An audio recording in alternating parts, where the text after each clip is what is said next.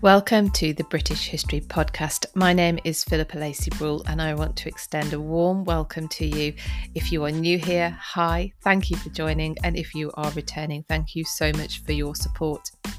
In this podcast, we explore all sorts of things that have gone on in British history. We look at people, we look at events, we look at outcomes, and perhaps look at them from a different perspective than usual. If you would like to support me in this free podcast, this podcast will always remain free, but if you would like to support me, then you can head over to my Patreon page, patreon.com/British History, and you can choose the tier there that would suit you best, starting from only £3 a month just for your kind support. Now, without further ado, let's get into today's episode. On the 6th of November 1817, the tragic death of Princess Charlotte struck grief into the hearts of the nation.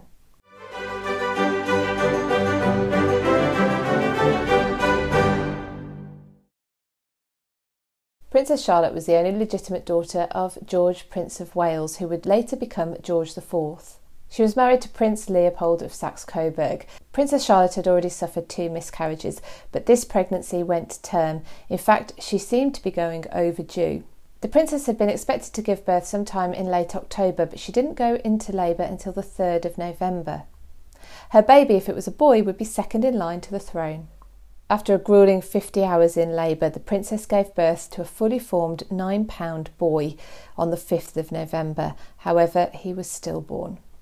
All attempts were made to resuscitate the boy, but everything failed. The princess herself seemed to take the news quite stoically.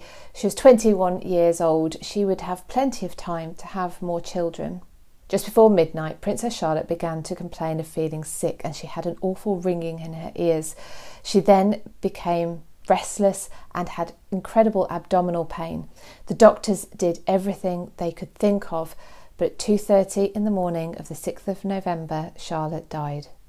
The male midwife who attended her, in fact, committed suicide within 3 months of her death. So much was the guilt he felt for allowing the second in line to the throne and the next in line to the throne to die.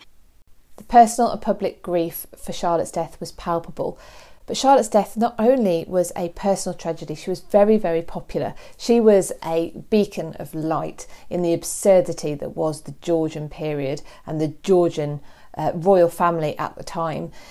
But it also represented a constitutional emergency. Unbelievably, she had been the only legitimate grandchild of George III.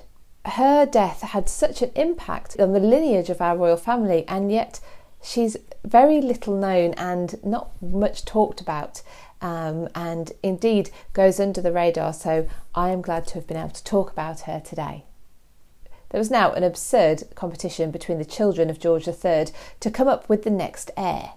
Mistresses were ditched and wives were found because there needed to be some legitimate babies in this royal family.